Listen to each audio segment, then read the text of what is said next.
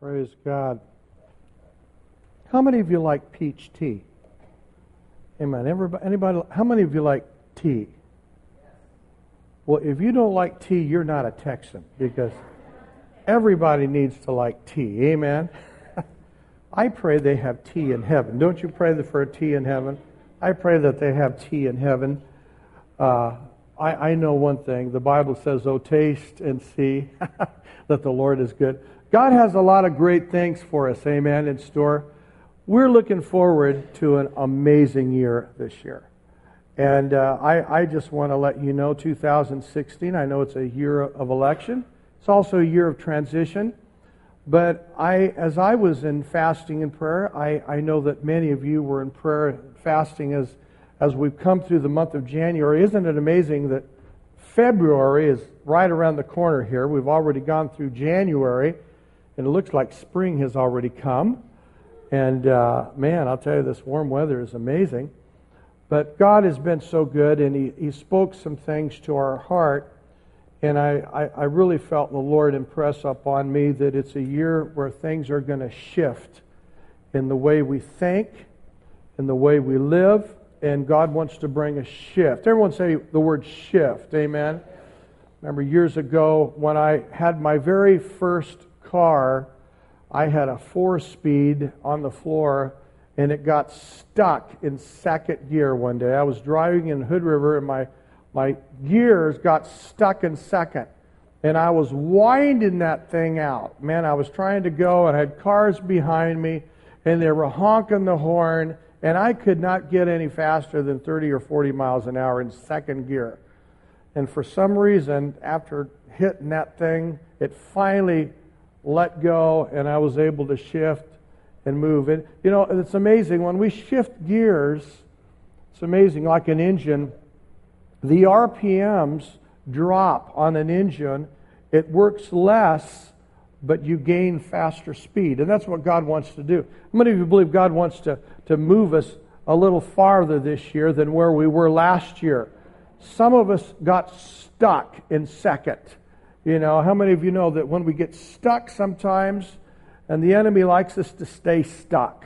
He likes us to stay stuck in unbelief. He loves us to stay stuck in a place of fear. But we have a God who's always, the Bible says, the set time to favor Zion has come. His desire to favor you has come right now. And if you can take your Bibles and turn with me into the book of Job, chapter 36, I'm speaking to you and going to be sharing on the power of the renewed mind, because our minds is so central, and how we think is so central to where we are and where we're going in life. It's key to our relationships. And I want to talk to you about moving from the pauper's mindset to becoming a king and a priest. And that's exactly what the Bible teaches. But I want to read a scripture that I started off last week in Job 36. And it says this. I'm sorry, that's wrong. It's Proverbs. Proverbs 30. I'm sorry, not Job. Proverbs 30. Got the wrong verse there. Proverbs chapter 30, verse 21. That's it. Listen to what this scripture says. It has a lot of revelation in it here, but Proverbs 30, verse 21. There are 3 things the earth is perturbed, or it means cannot bear. Yes, 4 things it cannot bear up. When a pauper or a servant becomes a king, and the New King James says, for when a servant comes into a place of rulership or reigning. And it says the earth shakes when a pauper, amen, becomes a king. I don't know what translation that is. A slave becomes a king, or an overbearing fool who prospers. And I want to talk about this transition this morning if we can. Let's open up with a word of prayer. Father, we thank you this morning that you come to give us the spirit of wisdom, understanding. Lord, we ask you to quicken our hearts this morning. Lord, we pray that we will not just communicate knowledge or facts, but Lord, we just pray that through the Holy Spirit, life will flow, Lord, even this morning. I just pray that our ears would be open and receptive. Lord, I know we've had a busy week.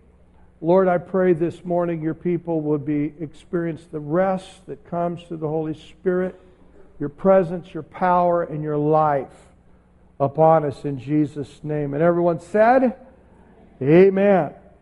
Would you jump over with me to another scripture in Revelations chapter 1? Revelations chapter 1. The warning here in Proverbs is that when a pauper becomes a king, the Bible says the earth shakes. It cannot bear it. Listen to what happened when we got saved, when we were converted. Here in Revelations, John gives us some insight. It says verse 4, "Grace to you and peace from him who is and who was and who is to come, from the seven spirits who are before the throne," his throne. "From Jesus Christ, the faithful witness, the firstborn from the dead." Very important phrase. He's the firstborn from the dead. "And the ruler over the kings of the earth. To him who loved us and washed us from our sins in his own blood and has made us what? Made us kings." Can we all say kings together? Now, I want us to really kind of get this, because I'm not going to inherit my promised land. I'm not going to move into that place of success and relationship until I understand the basic tenet foundation of my identity in Christ. He says, "Through his blood, who has made us kings and priests, to his God and Father, to him be glory and dominion forever and ever. Amen." I want you to jump over with me to a very powerful, this is found in Job chapter 36. Jump with me into Job 36 here. This is the passage. Job 36, verse 7. Listen to what Elihu is saying to Job concerning the righteous. Job 36, verse 7. Let's start with verse 5. "Behold, God is mighty and despises no one." Can you say amen? He doesn't despise no one. "He is mighty in strength of understanding. He does not preserve the life of the wicked, but he gives justice to the oppressed. He does not withdraw his eyes from the righteous." Now notice what it says here. "But they are on the throne with kings." They are on the throne with kings, for he has seated them forever. Everyone say forever. Now remember what Paul said in Ephesians, that when Jesus through his mercy raised us up, where did he seat us? In heavenly places. Amen? Turn to your neighbor and say, "You're seated in heaven right now." See, I want to say this to you, and I want you to listen to me. We have had a theology for years that talks about when we all get to heaven, what a day of rejoicing that will be. Jesus is telling us that he has brought heaven to earth right now. And the Bible says here that as a king, he has made us kings and priests. And Job here tells us that they are on the throne with kings, and he has seated them forever. Notice verse 7, at the end of verse 7. They are exalted. And if they are bound in fetters, notice this, they're in a position of dominion, they're ruling, they're reigning, seated in a place, but notice what happens when they get in trouble. "And if they are bound in fetters, held in cords of affliction, then he tells them their work and their transgressions, that they have acted defiantly, and he opens their ears to instruction, and commands that they turn from iniquity." Isn't this amazing? "If they obey and serve him, they shall spend their days in prosperity and their years in pleasure. But if they do not obey, they will perish by the sword, and they shall die without knowledge. But hypocrites in their hearts store up wrath. They do not cry for help when he binds them. They die in their youth, and their life ends among the perverted person. He delivers the poor in their affliction. He opens their ears in oppression. Indeed, he would have brought you out of dire distress at a broad place where there are no restraints, and what it set on your table, what it was set on your table, would be full of riches. The powerful text right here. The Bible says that we've been seated on a throne. We're seated. God wants you and I right now to begin to think like kings. Amen? Now, one of the things about growing in the knowledge of what God says in His Word, sometimes we have to unlearn, we have to kind of pull some things apart that we have learned and what we've been exposed to in our own culture. Now, when we think about kings today, most people, when you think of kings and when you think of kings, we don't live in a monarchy here in America. We live in a republic. But where there are kings around the earth today, most people see kings as very selfish, isolated individuals. In most kingdoms, it's the people that go to war on behalf of the king, and they lay their life down for the homeland or for the king. They will give their life for the queen or the king. They will die for the king. But in the kingdom of God, it's the opposite. It's the king who lays down his life for his people. Jesus is referred to as the King of Kings. And God wants you and I to begin to think like a king and not a pauper. Now, the word pauper in the dictionary, I don't know, Jerry, did you pull that up? Jerry, if you could pull up the definition of a king or a pauper, it means bankrupt. A pauper is a person who's a beggar, down and out, the have-nots, indignant, insolvent, a poor person.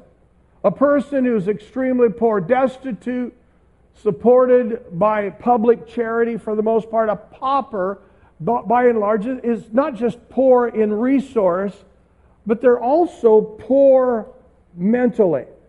They're poor spiritually.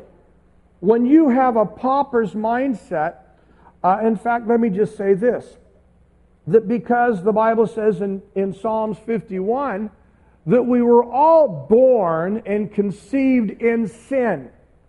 And when sin makes you think like a pauper, sin makes you think and makes you realize that you're alone. It makes you feel that you have no opinion, no value, no real sense of purpose, always dependent on someone else or something. And you see, God wants to change that mindset, amen? And one of the ways He changes the mindset is when we get born again. The born again experience is more than just forgiveness of sins and getting your name in the Lamb's Book of Life. It's far more than that. In fact, being born again means you've won the jackpot. It is truly the rags to riches story. Because when you are converted, God takes you from a place of poverty, and the Bible says He seats you with Christ in heavenly places. And that's what, now here's the problem though. Salvation through the cross and faith in what He does brings me out of the prison of sin, but it does not bring my mind out of the prison of pauper thinking. See, there's a lot of people that do not realize because they're not renewing their mind in the Word of God. You see, just because I'm saved doesn't necessarily change my world. Because even though God has seated me in heavenly places, and I have all this access to what the Apostle Paul refers to as the riches of His grace. Now, there's a couple things that we need to learn in this particular thing that I'm bringing to you. Is we need to ask ourselves, why do things fall apart when a pauper rules? Why do things fall apart when a pauper rules? And how do we leave the rags behind? How do we move from the place of poverty, spiritual poverty, mental poverty, relational poverty? How do we move from there into a place where we are truly ruling and reigning in Christ?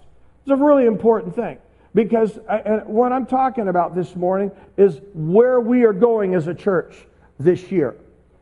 Let me just tell you where we're going as a church. We're going into a place where God's people are empowered to become students of miracles. God wants you to become miraculous and supernatural, amen? God wants you to understand that you are sons and daughters. You're no longer paupers and slaves. You're sons and daughters. You have been born into a kingdom. You are part of a wealth system that is just, it's everlasting. God wants you to draw on this. He wants you to draw on the knowledge of what you have in your heart and what Christ has provided for you. So even when you are facing some serious issues and problems in your life, you know how to draw from that.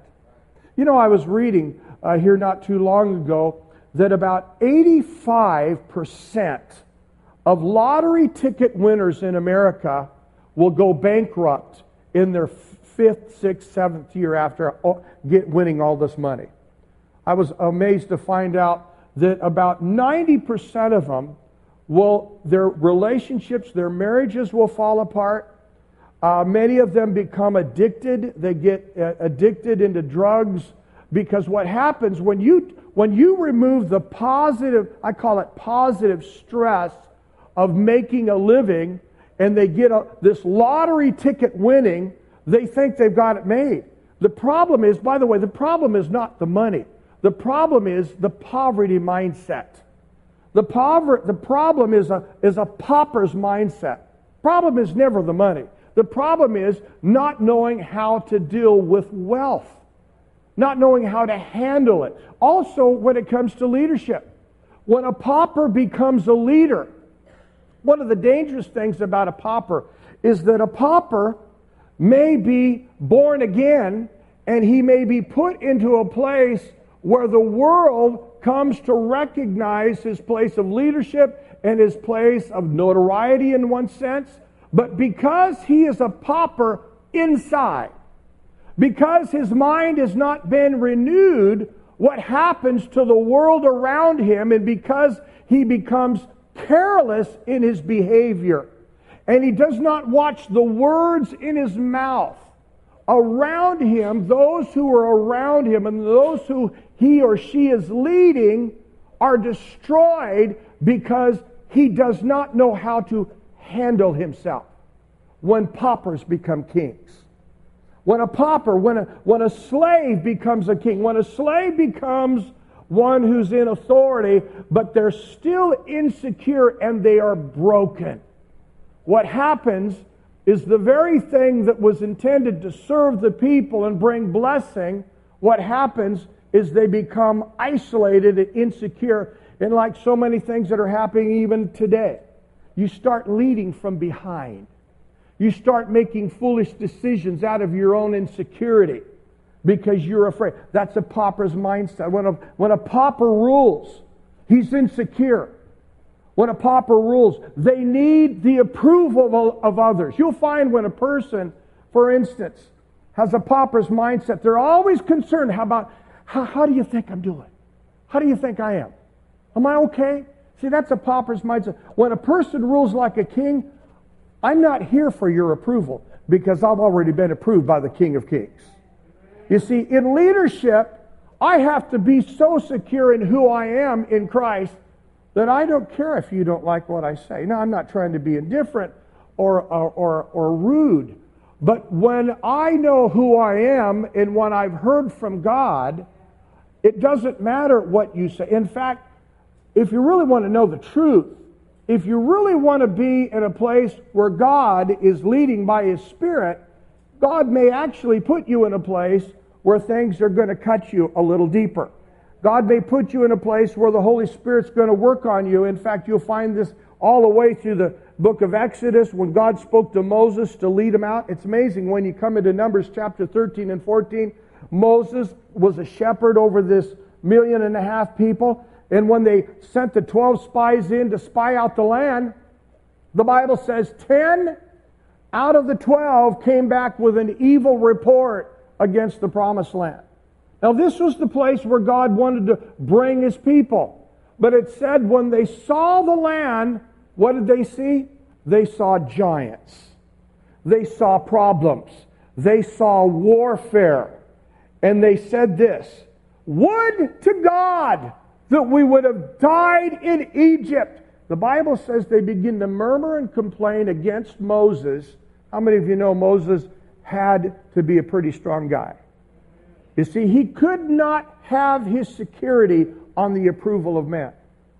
Now, that would be a pretty strong... And what you had is you had a 10-member deacon board there, decided to vote Moses out, and they wanted to put another guy in, and the Bible says, we're going to go back to Egypt. That was a pretty dark day. It's in Numbers chapter 13 and 14. But see, one thing about being a king, again, being a king has nothing to do about ruling for your own purpose. It has nothing to do with you becoming strong or wealthy and rich or in a place where you're just being used for your own purpose. Now, God puts you and He entrusts you with something because He knows that you're going to bring life to people. But how many of you know it's more than just preaching? We need to live what we teach. We need to live it. It needs to be in our hearts. Amen? And so part of the conversion is the renewing of my mind.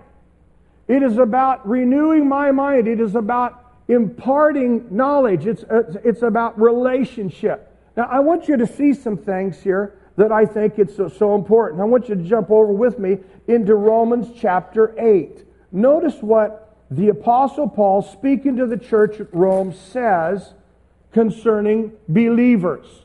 And then we're going to look at what this means. Notice what it says, and you know the text well. "And we know that all things work together for good to them that love God and are called according to His purpose."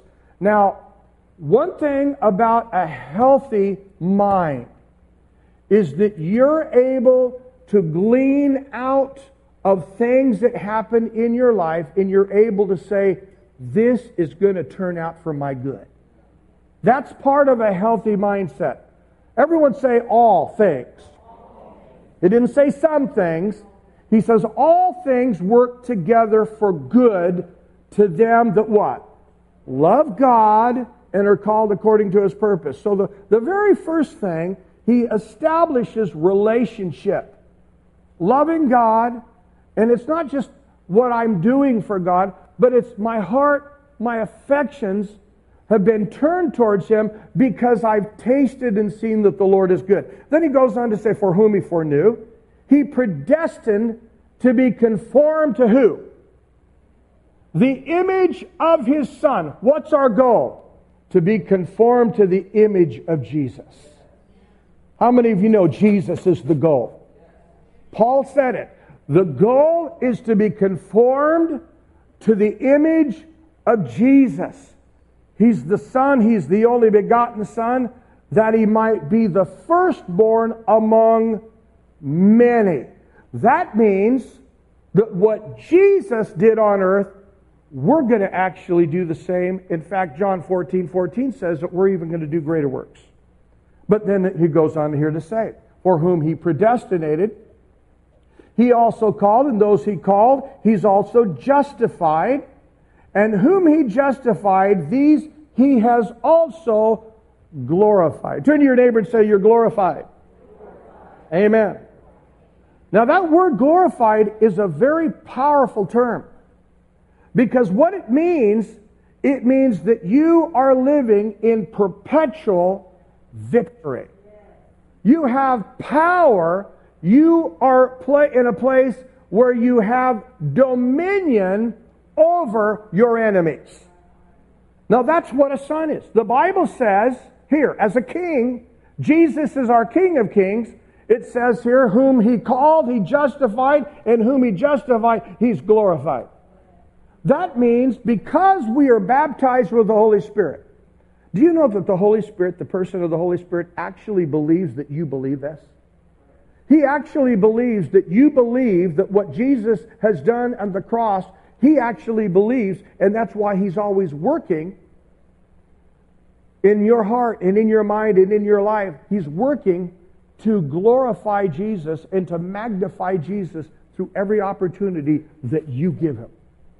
That's why when I face issues or problems, I need to begin to look at it. Wait a minute, I'm not a pauper here.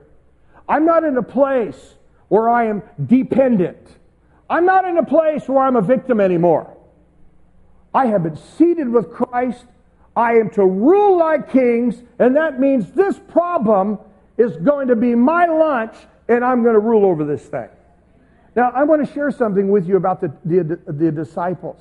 Do you remember when Jesus one day was in the wilderness, found in Mark, and Jesus was in the wilderness, and all this multitude was following him, and the day was getting late, and the disciples came to Jesus and said, Jesus, we need to send the disciples home so that these people can get something to eat. They had been with Jesus for 3 days in this wilderness. And the disciples said, Jesus, we need to send them home. We've got a problem. Let's send them home. Jesus said, they don't need to go. You feed them. The disciples are bewildered. They start looking at each other. We don't have nothing to feed them with. How many of you know that anytime God asks you to do something when you're in a tough place, it's because he's getting you ready. He's getting you ready to promote you. He's getting you ready to grow into your understanding of what it is to be supernatural. And so the disciples being bewildered, it says in one text there that Jesus turns to Philip and says, Philip, how much money do we have? Well, we don't have nothing. Well, someone finds a boy with 5 loaves and 2 fish. And I want you to notice something here, that Jesus brings attention, and this is so important, is that God will take the little that you have. He always will take what's in your hand. Everyone look at your hand right now. I want you to say this, it's in my hand. Whatever is in your hand will multiply. Now here's what happens. Jesus takes the loaves, bread, remember it says he prayed, he blessed the loaves and the bread, he gave thanks to the Father, then what did he do? He gave it to the disciples and they fed the 5,000. Then from there, they moved from there into the place where he's going to cross the Sea of Galilee, and the Bible says he sends his disciples ahead of him. This is after the feeding of the 5,000. He sends the disciples ahead of him, and they get caught up in the storm. And these are mariners. These guys know the sea. They're fishermen. They're caught up in a storm, and they fear for their lives. The Bible says Jesus would have passed by them, but he sees them. They thought they see a ghost. Jesus comes into the boat. He speaks to the wind. The storm is calm, and all of a sudden they're on the other side of the ocean. And then the Bible says, Jesus asked them, he says, why could you not believe? And he says, the Bible says there is because of the hardness of their hearts, in that they did not perceive about the loaves and the fishes. Do you know that your problems that you're going through today and how God answers those problems are setting you up for the next test? What happens is this, is what the disciples didn't understand was this, is that the bread in the miracle of the loaves and the fishes did not multiply in Jesus' hands. It multiplied when it was in their hands. And what God is trying to say is he's put something in your hands that when you begin to serve and give, it's going to multiply. What Jesus was doing, he was giving them basic training on what it is to rule and reign in life, about being a king. Now, there was a lot of poverty in their mindset. And one of the things that's so important when it comes to this, I need to realize that Jesus has done the work. Everyone, say this. Jesus has done the work. He doesn't need me to stress out on this anymore.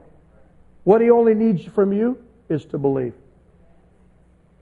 He needs you to recognize what is in your hands. Some of you this morning, you may have a job, you can't stand it. Some of you may be in a marriage, you can't stand it. Some of you may have kids, you can't stand that. You may live in a house. You may have a dog or a cat, you can't stand the cat. You may have a lot of different things you can't stand. You need to understand that whatever is in your hand is not there by accident. You are strategically placed. You are in a situation, whether even your wages, your relationships, God has placed things in your life for you to grow through it. And you know what? Line upon line, from glory to glory, He's changing us. Amen? Now this is important here. Because moving from a pauper to a king means that I need to first of all come to appreciate. I need to appreciate where I'm at. Because it's where you're at right now that God is giving you the tools to prepare you for where you're going to go. Where you're at, amen? Where I'm at right now. He's given you life lessons and He's giving you tools, and what you're going through. It's going to come through misunderstanding. It's going to come through a lack, even in lack. Remember in Deuteronomy chapter 8 when Israel was in the wilderness, and it's interesting, it says that God brought Israel into the wilderness, and it says He suffered them to hunger. He brought them into a place of hunger. It's not because God likes to watch people starve, but it says that they were in the wilderness, they were without water, and they were hungry. And it says He brought them to a place of hunger that they might know that man does not live by bread alone, but by every word. See, there's a reason why you go through lack. When you have lack in your life, that's the time that you need to stay, instead of saying, "Why, God?" we need to start saying, "What are you saying? What are you trying to say?" Because it's in that time God's going to give you the nugget. He's going to give you the living bread. Everyone say living bread. Now that living bread is Jesus. Jesus is the living bread. Jesus is the bread. He's the image of Jesus being conformed in my life. Now, I want you to jump over here. What does it mean to be glorified? Jump over with me to John chapter 5. Notice what Jesus says to the Pharisees here. Listen to this. Verse 16, John 5:16, for this reason the Jews persecuted Jesus. By the way, anytime you start moving towards the things of the kingdom and you start acting like kings, guess what? People are going to try to tear you down. Anytime you begin to walk with confidence and you begin to walk in a sense of authority, people are going to call you proudful and high-headed and headstrong. I'm going to tell you something. People cannot stand confident leaders. Do you know that God wants to make you a confident leader? Not an arrogant leader. He wants you to be confident. He wants you to know that you're to rule, you're to reign, you're to win, you're going to conquer, you're going to have a great influence, you're going to be a blessing, you're not going to be sick, you're not going to be dependent, you're not a victim. God's going to use you to bring wealth, understanding, wisdom like Joseph did in Egypt at the time. God's going to use you to have amazing ideas through dreams, through the prophecy, through prophetic words and revelation. God's going to give all that to you. Those are the treasures of a king. But Jesus here is being persecuted. They sought to kill Him because He had done things on the Sabbath. Jesus answered, said, my Father has been working until now, and I've been working. Therefore the Jews sought all the more to kill Him, because He not only broke the Sabbath, but because He said that God was His Father, making Himself equal with God. Listen, every time you say God is your Father, what they interpreted that is, wow, you're saying you're right up there with God. Now remember what happened. Remember what I said last Sunday about how the Lord breaks us out of our comfort zones. Remember what I said about what Jesus said to John the Baptist. Jesus is talking about, or John is talking about Jesus coming, and He will baptize it, and He will do this, and He will do that. And when Jesus comes, He will do this. And when Jesus comes, Jesus turns it around and says, John, you're going to baptize me. John takes Jesus aside and says, time out. Jesus, everything I've been preaching, you're telling everybody that, man, you're empowering me to baptize you. I can't do this. I'm not worthy. Sounds real spiritual. But what Jesus was trying to do was introduce the kingdom. He was introduced what the kingdom of God is all about. And it's about relationship, and it's about empowerment, and it's about you beginning to see through a different lens. Amen? God has to take the pauper's mentality. God wants to take that victim's mentality out of you. Notice what Jesus says here in verse 19. Then Jesus said, most assuredly I say unto you, the Son can do nothing of himself but what he sees the Father do. For whatever he does, the Son also does in like manner. For the Father loves the Son and shows him all things that he himself does, and he will show him greater works than these, that you may marvel. Now notice what Jesus is saying about this relationship with the Father. It says that, first of all, Jesus can do nothing, but he says, the Father's showing me things. I want to just say this to you folks. God wants to show you more than just what you read in your Bible. God wants to show you things on your job. God wants to speak to you, but you have to ask the Lord, Lord, show me what you're saying. Help me to see what you're doing. Amen? This is really important because he's empowering you. What he's trying to do is help you to recognize things that are not there. Recognize. And so what happens here is that Jesus begins to speak to the people. Verse 21, for as the Father raises the dead and gives life, even so the Son gives life to whom he will. Jesus is saying that he has the power to give life. Guess what? That means you have the power to give life. Turn to your neighbor and say, you have it. You have the life. You have the power to give life. In fact, the baptism of the Holy Spirit was more than just speaking in tongues. Jesus said that the Father has given me. Now notice what this is all about. It's about a partnership.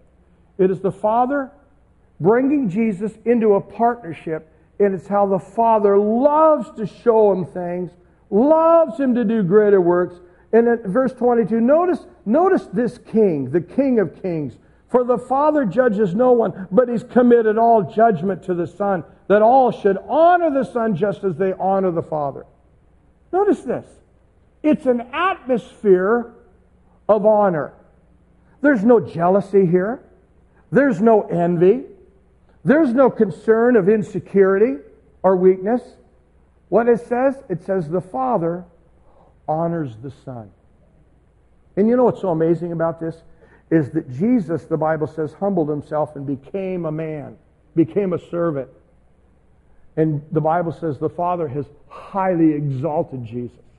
Highly exalted him. Why did the Father do that? Because he wants you to know that what he did to his Son, he wants to do to you. He wants you and me to walk in the same honor. He wants us to begin to walk in the same understanding of relationship. In fact, do you know your Heavenly Father wants to commit things to you? He wants to commit judgment to you. He wants to commit his plans to you. That's what this is all about, folks.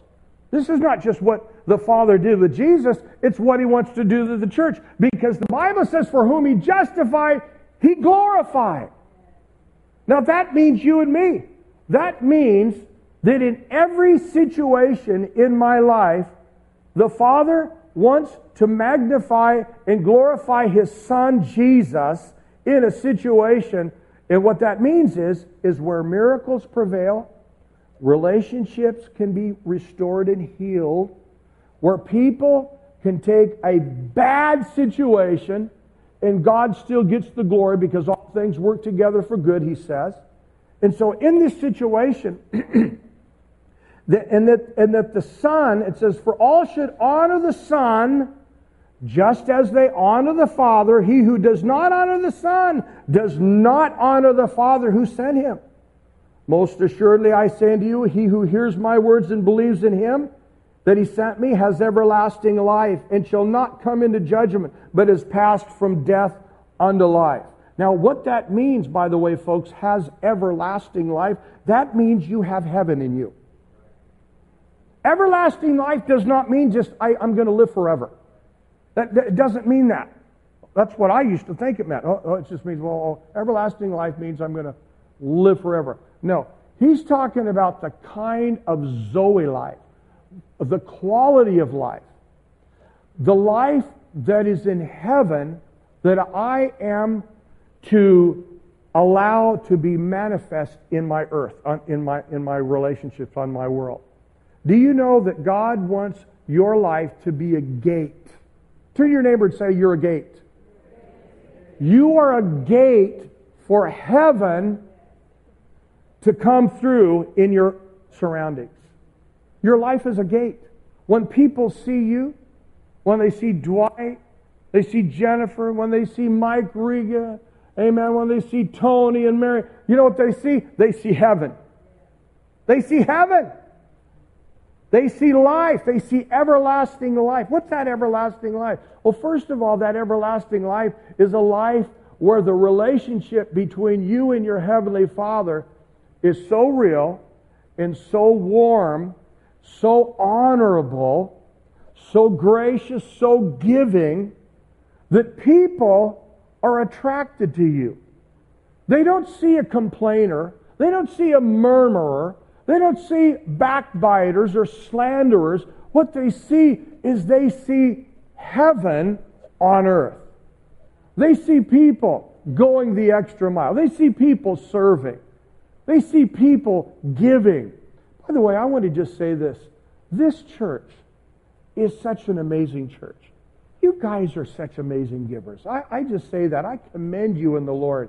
You give, you serve, you sacrifice, and I want to commend you in the Lord for being the kind of thoughtful, giving people that you are. And you know what? I believe sometimes the devil likes to beat you down and make you look at the glass half empty rather than see what God has been doing and how He's working together things for your good. And I commend you in the Lord. I believe the Holy Spirit wants me to say this, that the Father is proud of you. Turn to your neighbor and say, He's so proud of you. Would you do that? He is proud of you. You know, sometimes we don't not necessarily think like that. But our Heavenly Father, He's proud of us right now. He loves you. He cares about you. And He's got a plan. His plan is to do you good. Now, I want you to jump over with me into Colossians chapter 1. Colossians chapter 1. My last text here. My last text in Colossians chapter 1. Notice what it says. If then you have been raised with Christ. How many have been raised with Christ? We're not talking about the second resurrection here. It says, well, if you've been raised with Christ, seek those things which are above, where Christ is sitting at the right hand of God. Set your minds on things above. Set your mind on things above. Well, what are those things above? Jesus said this, seek first the kingdom. What the kingdom of God is, the kingdom of God has to do with the will of the Father. It is the will of God. The kingdom of God is God's will. What is God's will? God's will is for you to stop thinking like a poverty, pauper, poor, dependent, victimized person. He's called you to start thinking like kings. I have a Father. I have resource. I am not a loser. I am not a victim. I am not dysfunctional. Stop calling yourself everything the doctor tells you. Some of you have been, well, I'm bipolar, I'm dyslexic, I am sick, I'm diseased. Stop confessing that. Start saying, I am healed, I am healthy, God's before me, God is with me, He's for me, not against me. All things are working together for good. Now you may say, well, Pastor Ray, I just can't say that because it's just not the facts. Well, let me tell you right now, folks, the devil uses the facts, natural facts, but those facts are always vacillating. They're subject to change. Do you know why Paul says that we are blessed with spiritual blessings in heavenly places? Guess what? Because nothing from this earth or no demon in hell can touch it.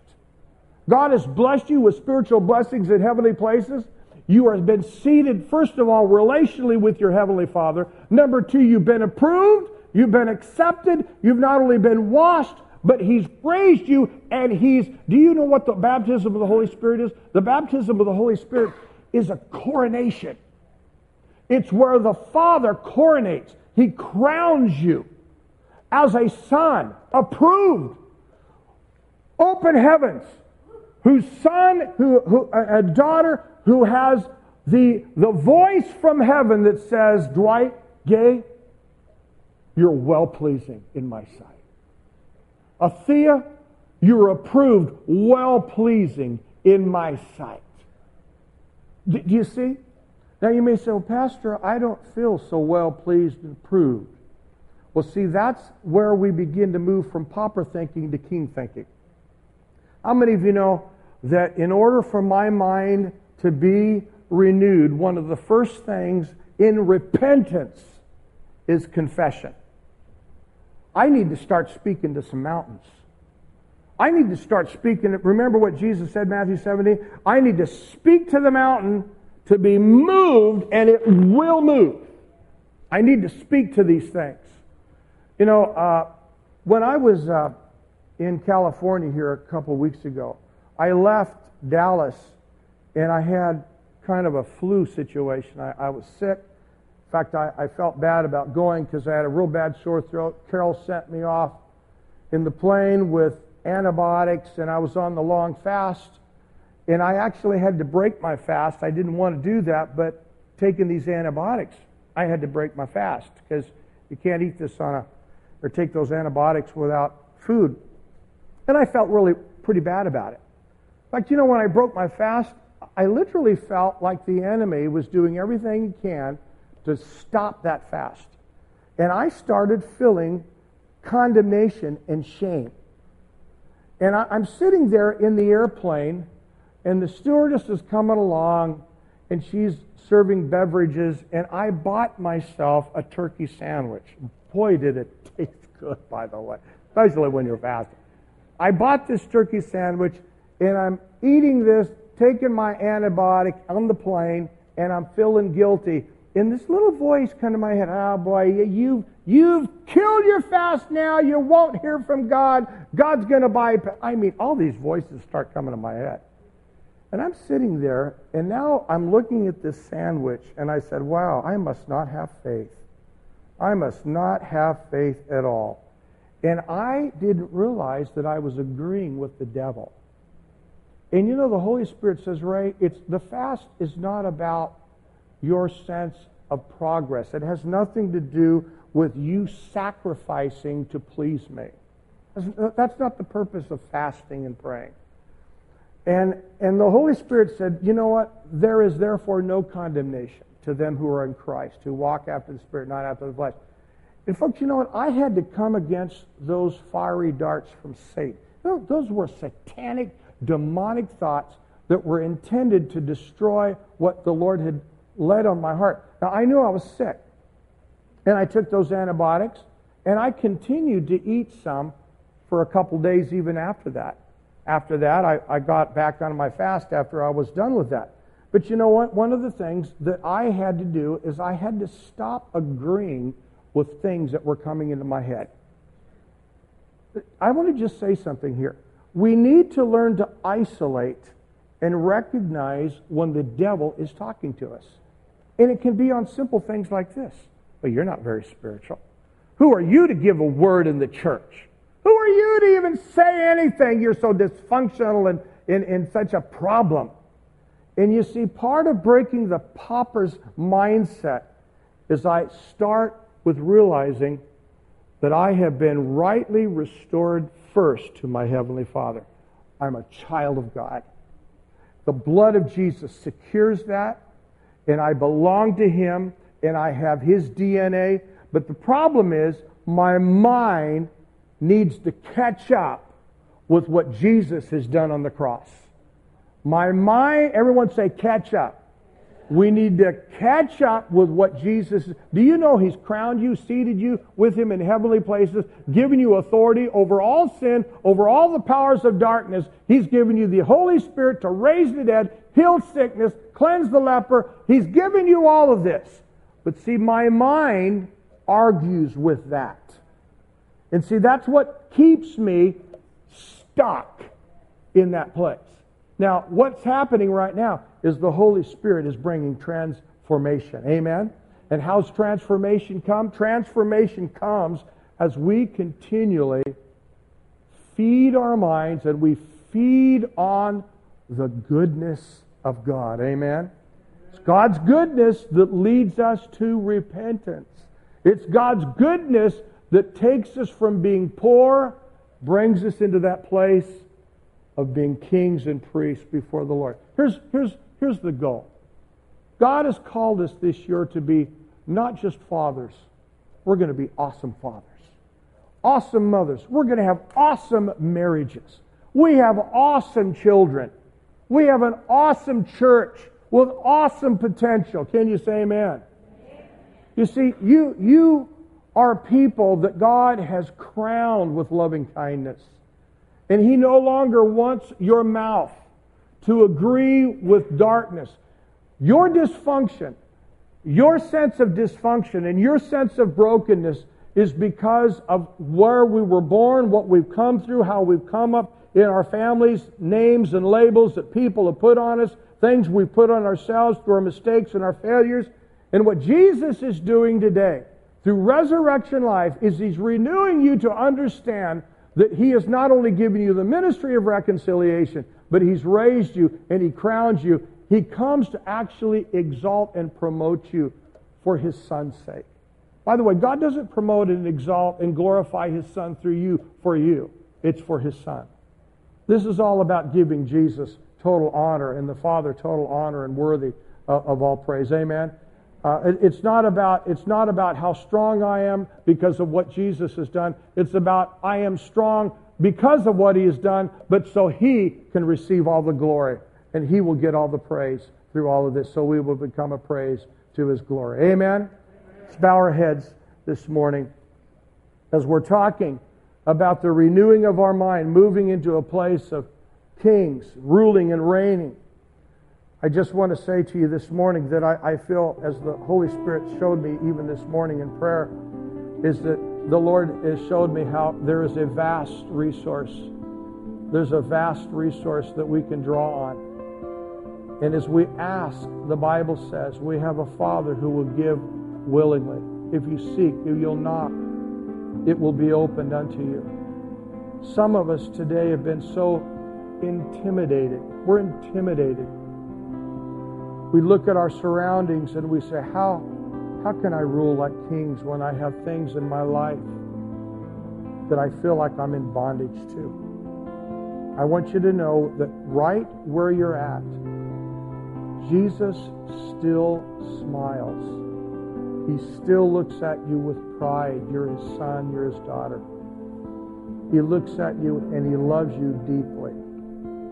So many of us have been let down by those that we looked up to in the past because maybe they didn't bring words of life, bring words of encouragement, words of empowerment. And so our minds have been trapped. Our hearts have been stuck in a place where we live like a pauper. We live so far below where God intended for us to live. God spoke to barren Abraham and said, Abraham, now on your name is no longer Abram, but Abraham. I'm empowering you with a new confession. I want you to start confessing what's coming. I want you to start prophesying over yourself. I want you to start speaking life.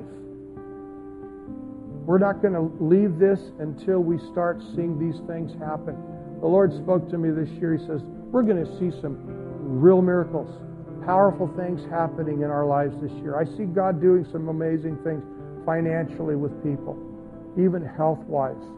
God doing something miraculous even in our marriages, renewing that first love in our marriage, just touching, moving, igniting our young people. We're living in good days. These are good days. These are not bad days. These are good days. These are great days. Great days to be alive. I know a lot of people look at the economy, they look at politics, but it's about time we keep our eyes on Jesus.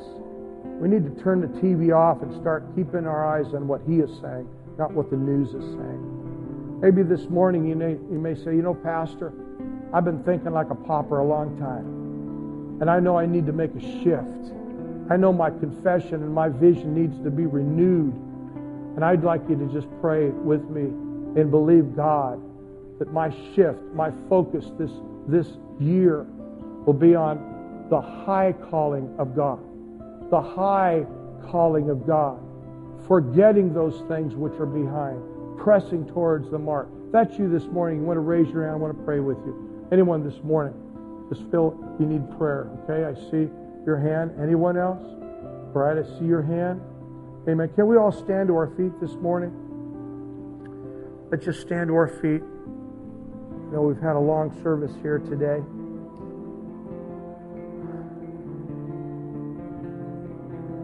Just wait on the Lord for just 30 seconds here. Just want us to wait upon the Lord. I feel the Lord is just wanting to breathe upon us and speak to us.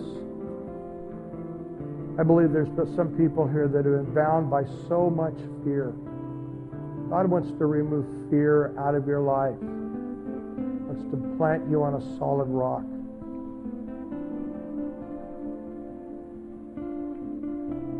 You're no longer what you think you are. The Bible says, if any man be in Christ, he's a new, original creature. Old things pass away, all things become new. God wants to begin to open your eyes to a new individual. You're empowered by His love, empowered by His presence this morning. Father, we just pray right now for those that raise their hands. Lord, we ask you, but Lord, even for all of us, even myself, I pray right now, Lord, that you would just continue to blow upon us. Speak to us, Lord, even this year. We know that you're leading us, directing our steps into places of prosperity, places of ruling and reigning in our personal lives, in our secular lives, Lord. Father, I pray right now that our visions would be quickened. That, Lord, we would no longer think small-minded, but we would think large. We would believe you for great things. Lord, we give you praise. And everyone said, Amen. Turn to your neighbor, give him a hug. Be blessed in Jesus' name. If you'd like prayer, feel free to come down.